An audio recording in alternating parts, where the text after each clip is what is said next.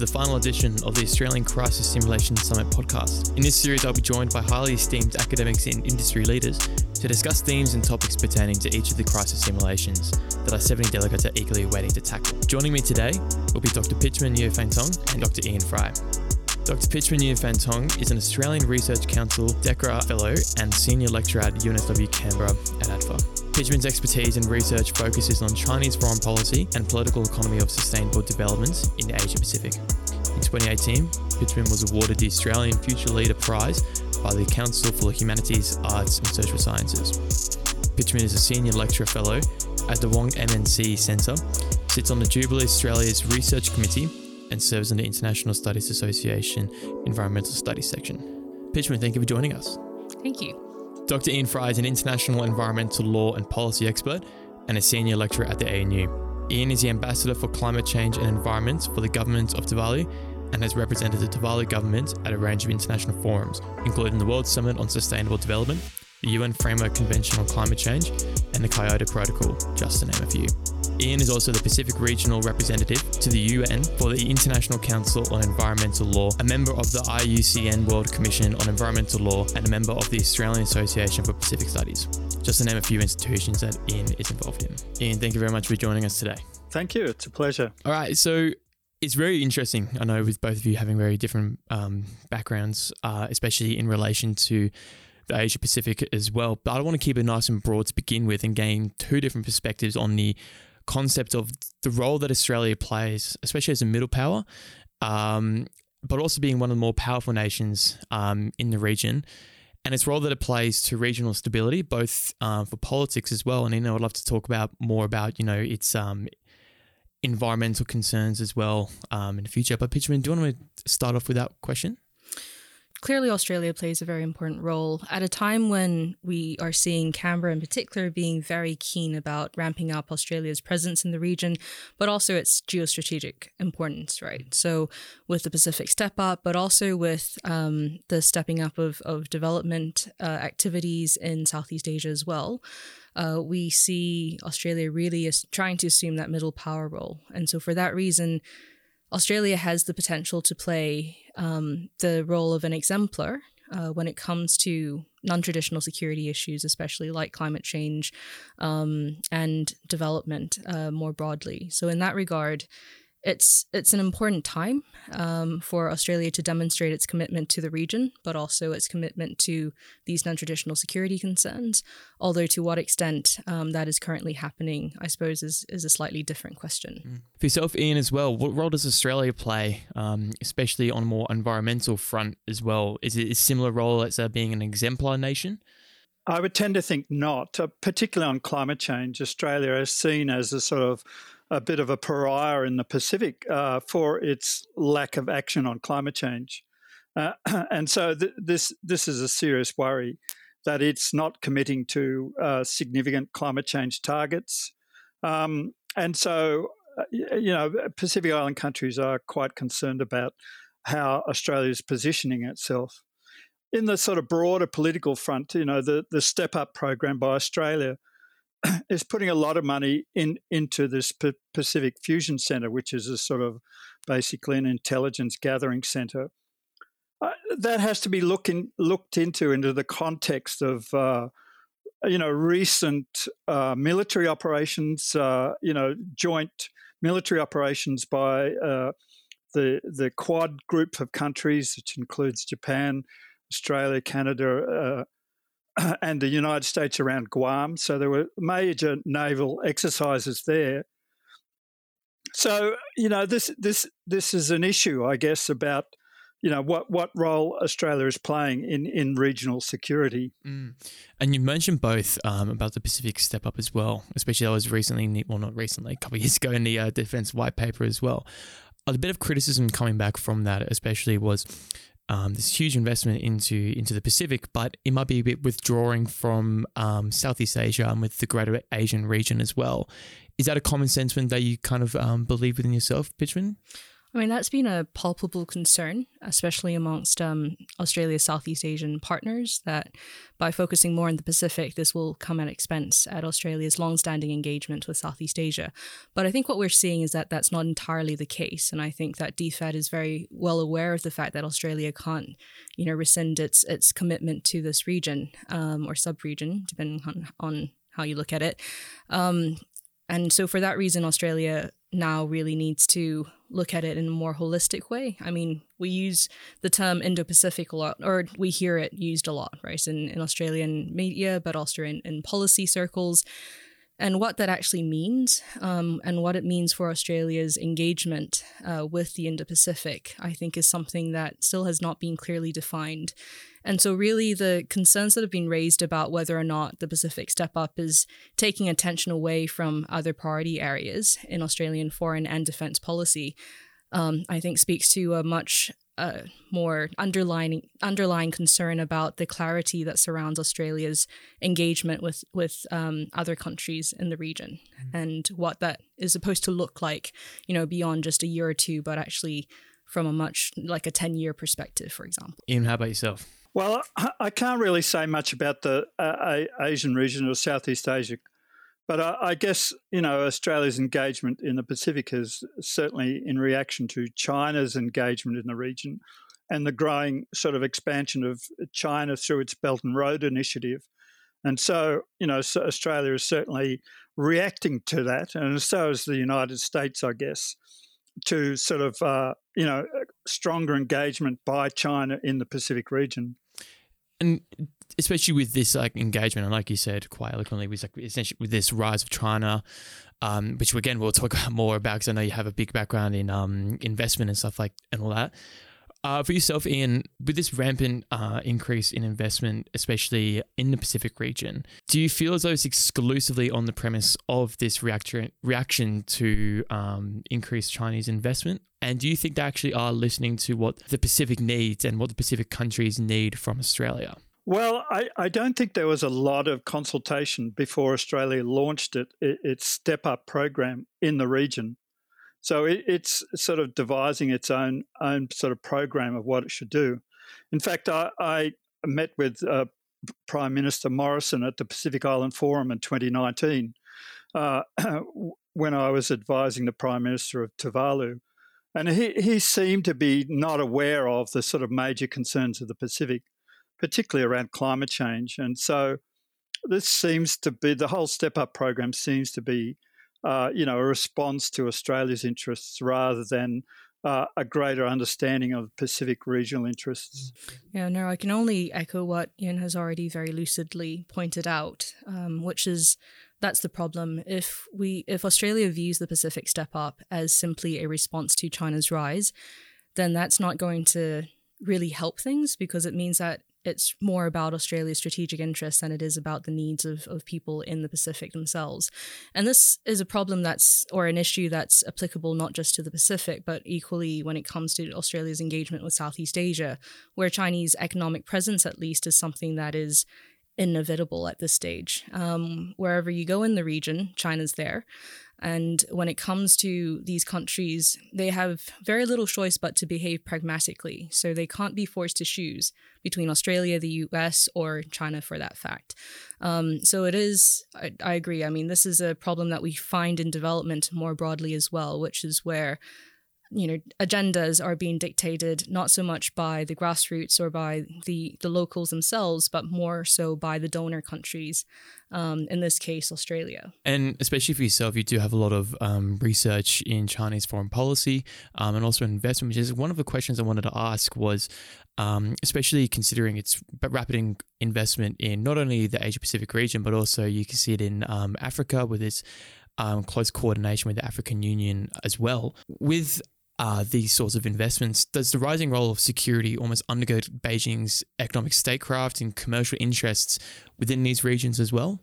I think it's undeniable that security interests will always undergird any foreign policy aspect. So yes, security does inform Beijing's economic statecraft in that regard, but Beijing's no different from any other, government in that sense. And what we have been seeing, though, is that perhaps Beijing, or more specifically Chinese companies, and in this case Chinese state-owned companies, aren't perhaps factoring in the security dimensions as much as they ought to be when they're determining which investment projects to greenlight in countries where the social situation might not be the most stable. So it's actually in kind of like an interesting way. It's the case that Chinese companies actually now are becoming more aware that they actually have to factor in security interests, especially non-traditional security concerns, in a way that's much more explicit in order to offset the risks and the vulnerabilities that arise from large-scale Chinese investment projects in developing countries where, again, the social or political situation might not be so stable, and where, as a result, they might face sizable risks if their projects were to encounter massive local opposition, for example. And we've seen this happen in Southeast Asia. And I really do think that it's a matter of time before we see more of this happen in the coming months, if not years. Yeah. And with that sort of contest almost of the receivement of these investments for yourself, Ian, is that a sort of similar sort of rhetoric for the Pacific nations, especially considering if these donations are coming from China, which are one of the biggest emitters of carbon dioxide, et cetera, in the world? Well, the first thing, I guess, is what's China's interest in the region. And I think, consistent with its sort of Belt and Road initiative throughout the world, it's looking at accessible resources. For the Pacific, this is primarily fisheries, and to a lesser extent, tropical timbers. So it's trying to, invest in the region to extract those resources at a higher level, and it is using security measures to protect those. So there are, patrol boats that are protecting Chinese fishing boats and things like that. So that, I think, is its primary interest, though there are other interests in telecommunications in the region as well. But I suspect that, its primary interest is access to those available resources. And certainly fisheries is a major resource. It's the major source of income for Pacific Island countries. And so, protecting that resource, particularly under the threat of climate change, where recent reports suggest that fishing resources will decline within the Pacific region and migrate away further to the east, and therefore there needs to be greater, concern about the loss of fishing resources and how Pacific Island countries can respond to that. If I can, just jump in there. I absolutely, again, agree with what Ian has already said. At the same time, I also think that we have to consider the diversity that exists when we talk about Chinese actors and when we talk about Chinese corporate actors, because, of course, there are varying interests that come with, particular companies. And what I think we've been seeing when it comes to Chinese companies in particular is that their interests can be quite commercially driven. So in that regard, it's not to overstate how security concerns underpin Beijing's economic statecraft, but it's also to acknowledge that these Chinese actors also exercise a degree of autonomy when it comes to making decisions as well, at the local level especially, but that, they might be in it purely for economic or commercial interests, which is not to say that that makes the situation that much better, but it does mean that when we think about engagement or responses to these projects, that we have to consider, where they're coming from and what their motivations might be. For yourself especially, you wrote an article a couple of years ago talking about China's reputation as an investor. Can you talk about some of your findings that you found when you were writing that paper as well? Sure. I was quite optimistic when I was writing that paper, I'll be honest with you. And the COVID situation and the changes in the geopolitical landscape, I think, has affected or tempered some of that early optimism. But the key message I was trying to get through is, again, that we can't assume that China acts as a monolith. We have to appreciate the fact that there are a diversity of actors when we talk about China that are involved in decision-making at different scales or different levels. And the point that I was trying to make is that it's not all doom and gloom. What we often hear in the media especially is that, the Chinese are coming, they're investing in all of these environmentally and socially unsustainable and devastating projects with devastating consequences. And whilst, in a number of cases that is true, and we have seen how, shoddily approved projects in countries where lax governance is the norm has really impacted adversely the livelihoods of people, but also the natural environment. There are also examples or instances where these Chinese enterprises, both state-owned and private, have also been trying to learn better rules of engagement and have been trying to wrap their heads around what social, environmental, and corporate responsibility means. So it's not like they're existing in this vacuum where there is no change. But I suppose the message I was trying to put through is that there are opportunities for engagement as a result. And if we are, as much as we should try to understand what they do wrong, we should also try and identify examples where they do things right so that we can engage them on that basis as well. So in essence, considering the fact that the last couple of decades been fully integrated into the Western markets as well, like you said, it's almost trying to figure out what's appropriate, what's not appropriate, et cetera, in these markets with the United States, with Australia, et cetera, et cetera. Is that the sort of common rhetoric that you come across? Or? Absolutely. I mean, when I speak to Chinese informants, whether they be company representatives or policymakers or civil society representatives for that fact, the point that they do make is that China is, generally speaking, quite new to all of this. And so when it comes to these international standards, in China itself, domestically speaking, laws don't always get enforced. And what it means to engage in best practice when it comes to large development projects is also not always clear. So in that regard, it is a very kind of steep learning curve that they are having to overcome. It's not an excuse, but it is one of the reasons that gets given for why they're kind of still struggling in that regard.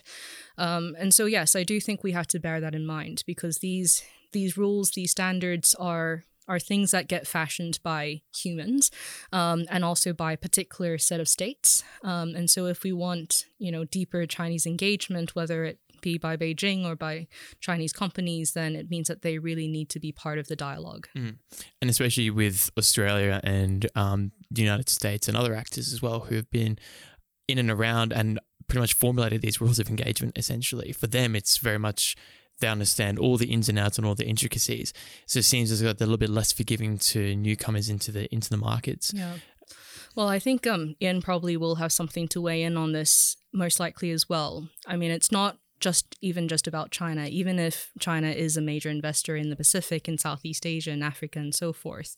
But it's also actually getting host countries, right? So countries in the Pacific, countries in Southeast Asia, to be equally involved in fashioning these rules and these standards. Because what Chinese companies often like to say, and what Beijing also likes to say, is that we go by the host country's rules and laws and regulations. So if these laws and regulations aren't being enforced by the host country, there's very little that we can do as a result, sovereignty, non-interference, and so forth. So if we want that to not become a justification for what we're currently seeing that, is being wrong with these large development projects or development financing, then we have to ensure that these host countries are equally part of that dialogue. And in what role do the Pacific nations for yourself, what do they need to do to further engage in this change? Well, from the climate change front, I guess certainly China is working hard to develop an emissions trading scheme. So I'm engaged in negotiations under the Paris Agreement on the emissions trading scheme under Article 6 of the agreement. And so China is very actively involved in those negotiations. We're part of a sort of a UN-based negotiation process. But they've been working hard to develop their own emissions trading scheme. They've piloted a number of schemes in various provinces within China.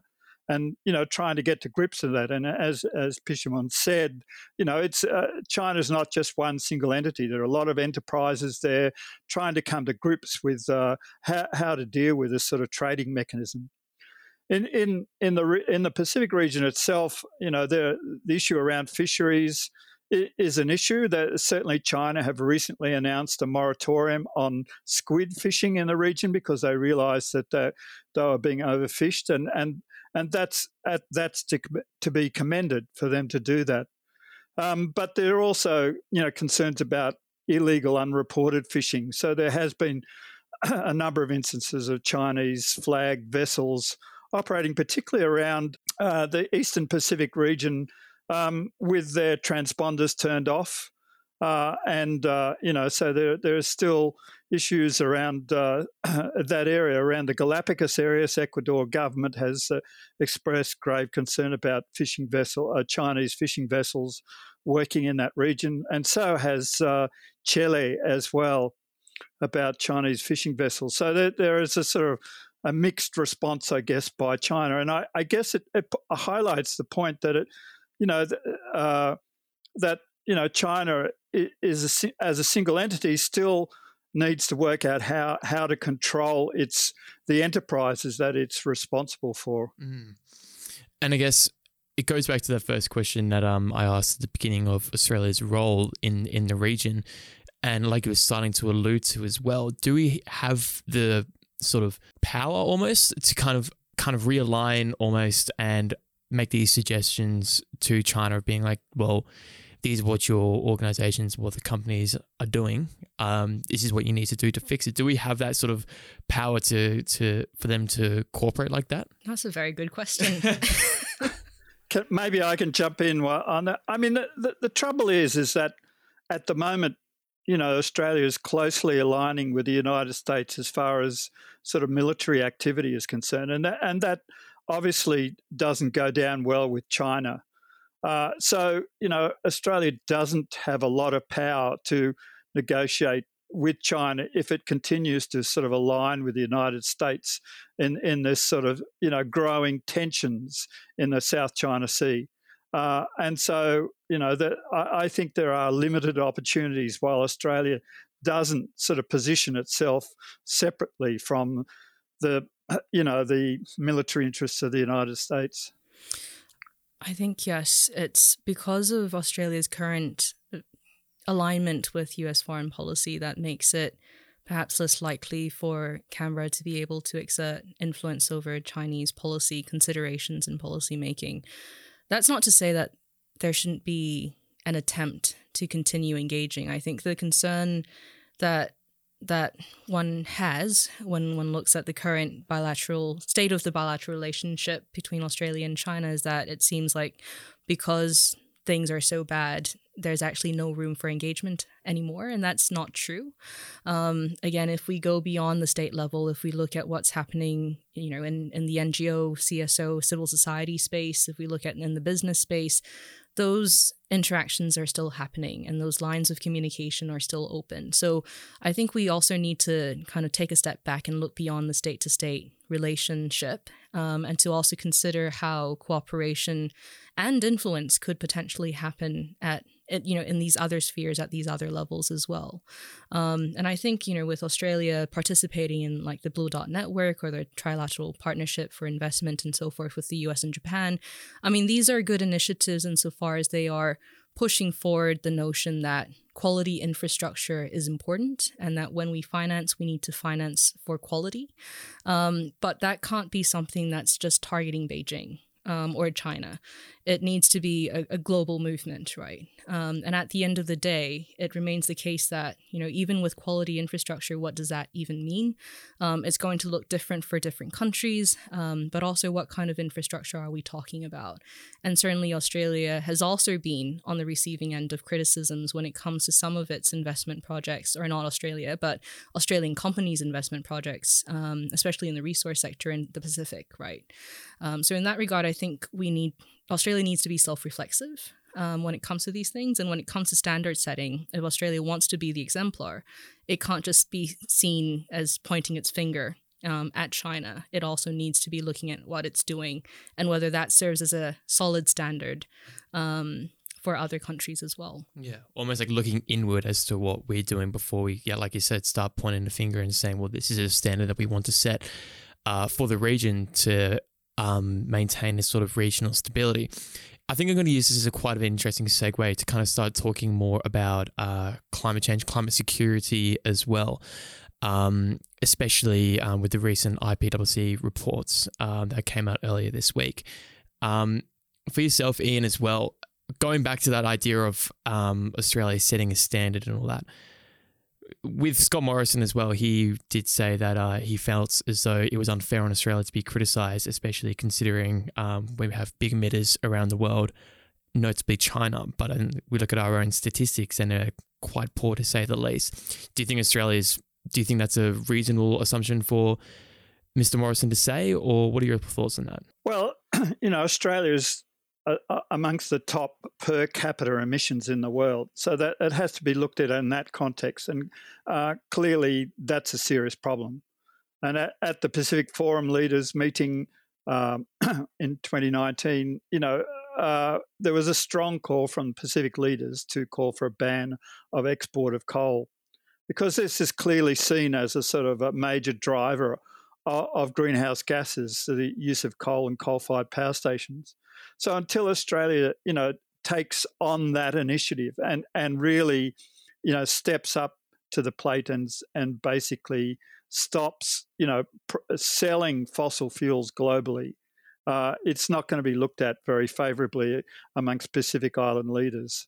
And that's certainly been coming out in a number of declarations that have come out of the Pacific on that issue. So it's not looking good at the moment. I mean, just, earlier this week, Pacific Island Forum leaders were meeting online and,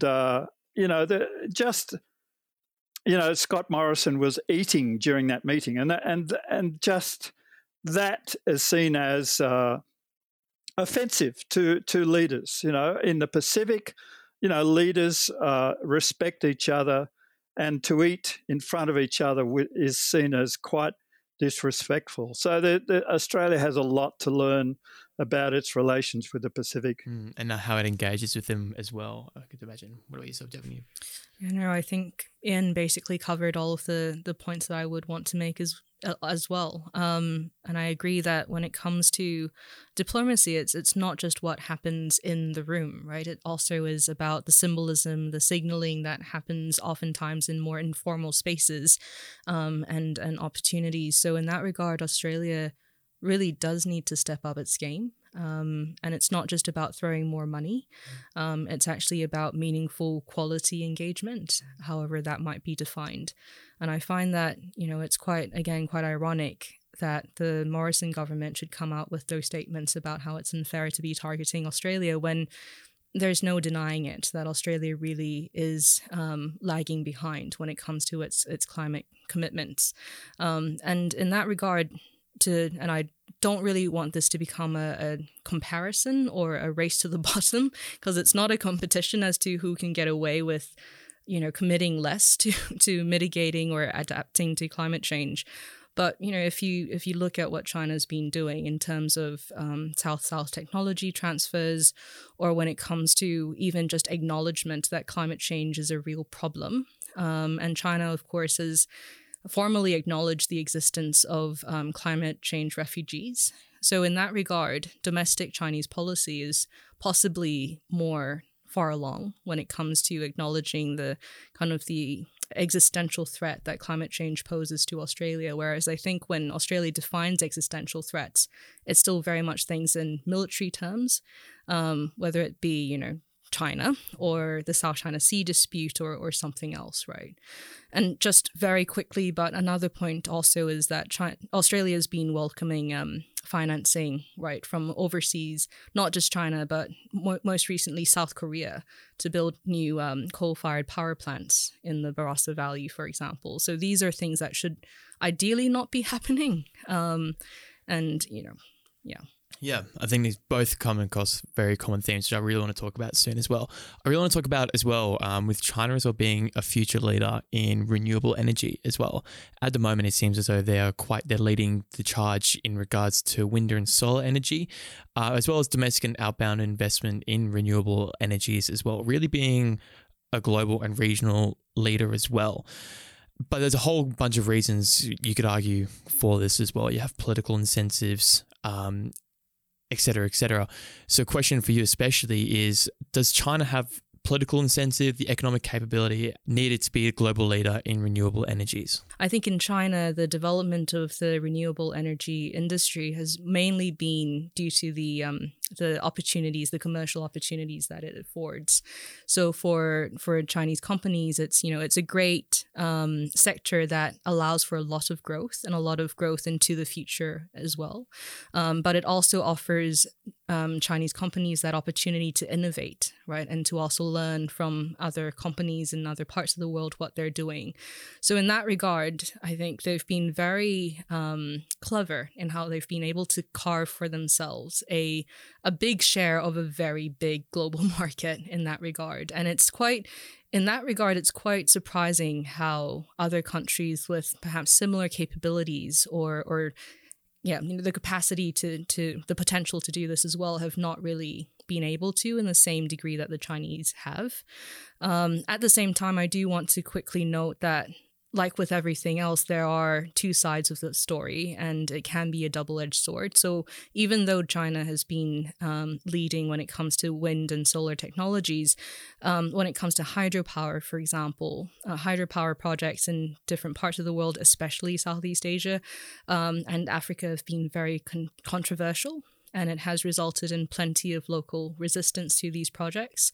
At the same time, even with solar farms, there are now emerging reports about how the big solar farms are displacing communities and how they might also have unanticipated environmental impacts. So for that reason, I think even if it is a positive story overall, we still have to be mindful that there may be unexpected negative consequences that really means that this sector also has to be carefully monitored and regulated. It's like almost going from like one extreme to the other at the same time. Ian, how about yourself? What are your thoughts on the idea of China being this huge investor in renewable energy? Yeah, well, I agree entirely with Pichamon on this one. It's in their own national interest because of the high degree of air pollution. That there's enormous health cost to burning fossil fuels, and so that they obviously see that in their own national interest. But I seriously think that they are trying to present themselves as a world leader in addressing climate change, and I think that they are making steps. But as has been said, there are consequences to that. Certainly, the hydropower issues. The countries on the Mekong River, downstream of the Mekong River, are certainly concerned about the growth of hydropower dams in China and what effects that will have to access to water downstream. And I guess what I want to talk about as well, because especially from you, especially Ian, with your perspectives and work, extensive work with the Tuvalu government as well. In the Pacific, what specific sort of risks and concerns are there growing as a result of these climate emergencies and these climate issues, and how do they relate to the security of their nations as well? Well, the recent IPCC report clearly states that there are very serious concerns for the survival of some Pacific Island countries, particularly the Coral Atoll nations of Marshall Islands, Kiribati and Tuvalu, plus, Coral Atoll islands within a lot of other Pacific Island countries. So sea level rise is a major concern, but perhaps the biggest concern and immediate concern is more severe weather events, cyclonic activity, which have increased in frequency as a consequence of climate change, and that's been shown. And this is the real threat to the survival of many communities throughout the Pacific, is the impacts of climate change. In 2016, Tuvalu suffered a major cyclone from Cyclone Pam, which was the same one that hit Vanuatu, and it basically sent waves right across 3 of the islands of Tuvalu. And so that contaminated crops, fresh water, destroyed infrastructure. And so these are, increasing problems for the region. And clearly, the Pacific is very worried about these impacts.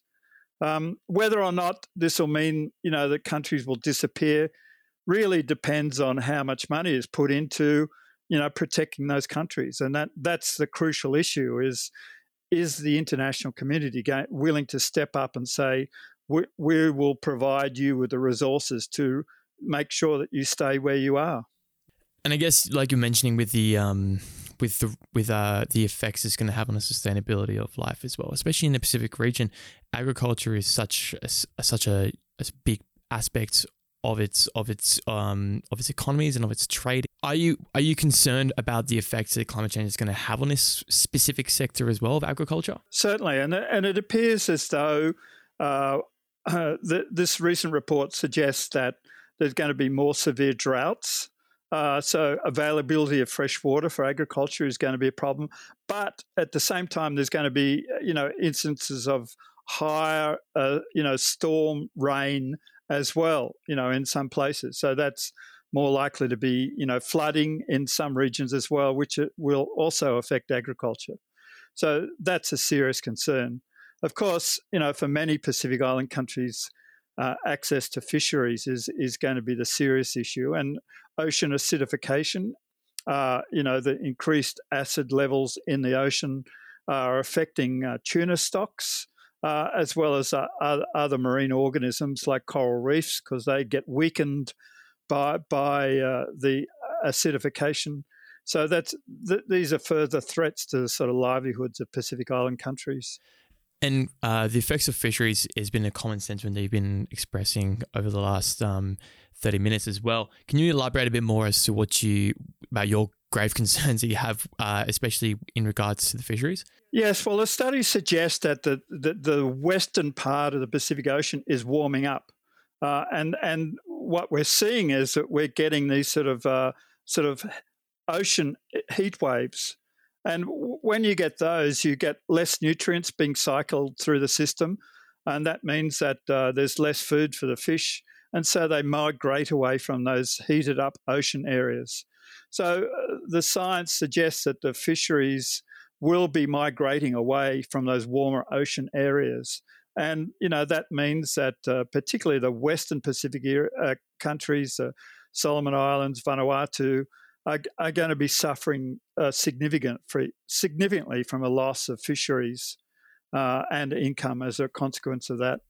So basically what we're gathering is, and it's been extensively researched over the last however many years, that the Pacific is in grave danger, especially as a result of climate change and climate security, especially with your role as well with the UN. It's not directly related to my next question, but I guess with your insights as well, and I'd love to get your opinions on this as well, but the part that the UN Security Council plays in addressing this climate security issue, because it just seems as though it's been commonly expressed of how concerning the climate change is to the national security and even just the general human security of everyone, especially within the Pacific Islands. So, Ian, do you want to go first on this one? Yeah, so the Pacific have been continuously calling for a special rapporteur through the UN Security Council to report on the linkages between climate change and security. The Boyd Declaration that came out of Pacific Leaders Forum in 2018 highlighted this close link between security and climate change issues.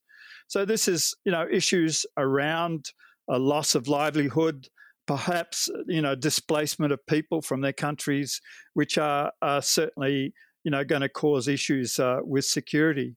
And in fact, the UN Secretary General came to the Pacific in 2019 and was quite alarmed by the security implications of climate change in the region, and set up a small fund to help some of the Coral Atoll nations, a sort of climate security fund, to sort of help deal with those issues.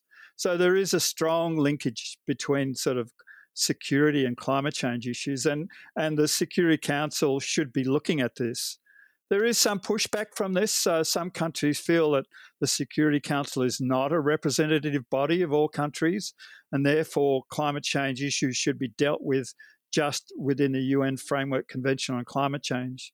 But, I tend to think this is at such a level of concern that the Security Council should be taking on this issue in a far greater way. Yeah, no, here. I think it's quite astounding again how, despite all that we know about climate change, but also given the very clear security implications that climate change has, not just for Pacific Island countries, but equally for Australia and for the region more broadly, that those linkages still need to be tested and need to be demonstrated more so than they already have. And I think if you look at Australia's own approach to talking about climate change in policy, but also in foreign policy, and specifically its engagement with the Pacific, much of it is still very weakly securitized, meaning that Australia still hasn't really identified climate change as a major security concern for the region, as it ought to have. So in that regard, I think the question there is what can be done in order to incentivize perhaps countries like Australia who have been on the fence for such a long time. Well, perhaps in certain cases, not even on the fence, but how, they can be incentivized to actually take action on these issues. And Pacific Island countries have really made a very persuasive case, right, that their existence is at risk, that they would appreciate assistance from other countries, especially Australia, through initiatives like the Pacific Step Up to actually do something about this. And yet it would appear that a lot of those statements are still falling on deaf ears in policy. So yeah, I'd be curious to hear what Ian has to say in that regard. Like, why is it so difficult for people in Canberra to appreciate how urgent, how exigent these issues are to Pacific Island countries? Why are we still talking about this now, when the point has been made repeatedly over the past many years? Well, to answer that, the problem is that the current government has some extreme right-wing views that are on the verge of denying climate change. The Deputy Prime Minister, or the former Deputy Prime Minister, said, look, if Pacific Island countries are displaced, they can come and pick our fruit. That sort of insensitive, comment is obviously, ignorant of the broader sort of security issues of the region.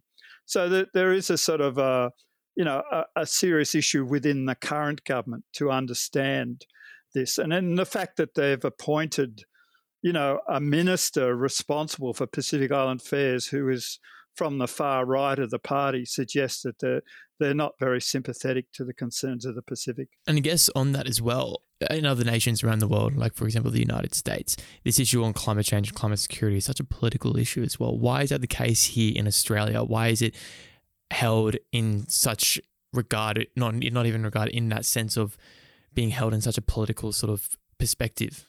Well, what's happening is, we're seeing a lot of people being displaced as a consequence of climate change, particularly in South Asia. In Bangladesh, Afghanistan, Pakistan, we're seeing a lot of people being displaced as a consequence of climate change, not just internal, fighting. And people are migrating. And this is causing, obvious, tensions within this region. In other parts of Africa, there are certainly tensions as a result of climate change migration. And people are sort of moving towards this region. And therefore, there clearly needs to be a recognition of this fact. But of course, migration is a sort of no-go area discussion in Australia. So that's where we have this problem. I think I'll go to start wrapping up soon as well. So I've got two questions which are going to encapsulate all we've kind of talked about today so far. One from climate and one from more political perspective as well. First one is, how should we balance our approach to national security interests whilst also serving the best interests of the Pacific as well? Well, they just have to be recognised as, coming together. We can't separate those concepts out. The security issues are real, and climate change are making them more concerning. And we have to decouple our interests of, within the United States to have a more responsible middle income approach to dealing with these security issues. And that's the only way, Australia can play a significant role. Otherwise, it'll be a minor party in this process. Yeah, look, I think it's a difficult question, and this is in part, to be fair, this is why governments struggle, right? To develop coherent policies that can address all of these contending priorities.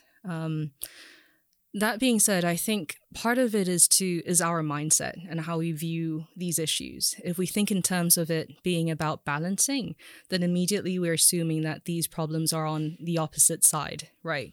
Whereas if we start to appreciate that environmental insecurity, climate change, and so forth, all part of the broader insecurity dilemma that we face as a common global community, then it's not about balancing. It's actually just about developing the coherent policies to address these issues. And I mean, I'm going to sound like a complete diehard fan of the concept of sustainable development. But if we go back to the Brundtland's Commission, our Common Future report, the point I would venture to say isn't so much about balancing economic and environmental interests or so forth. It's what they emphasized was balancing the needs of the present with the needs of future generations, right? And I think really that is where we should be focusing our attention to, because it really, at the end of the day, all of these problems come together, but it's about the timing as to when they manifest and when they are going to get much more severe. And so for that reason, that's the challenge that we as a global community have to think about. And for that reason, it's not useful to kind of, descend into these tribalistic struggles for power, influence, or whatnot, right? Because if climate change is a threat to the Pacific, it's a threat to Australia. It's a threat to the rest of the Indo-Pacific region. Wonderful. I think that's some really lovely closing remarks for yourself there. So I think we might wrap it up there. Thank you both so much for joining me today. It has been wonderful to gain all your incredible insights on such an important issue to both Australia and to our regional partners as well. So thank you very much for joining us today. Thanks very much. Thank you. That's all we have time for here today. Thank you for listening to the ACSS podcast. This episode wraps up the series. To the delegates, the challenges have been set for you to tackle in the summit. We eagerly wait to see how you rise to these challenges. Bye for now.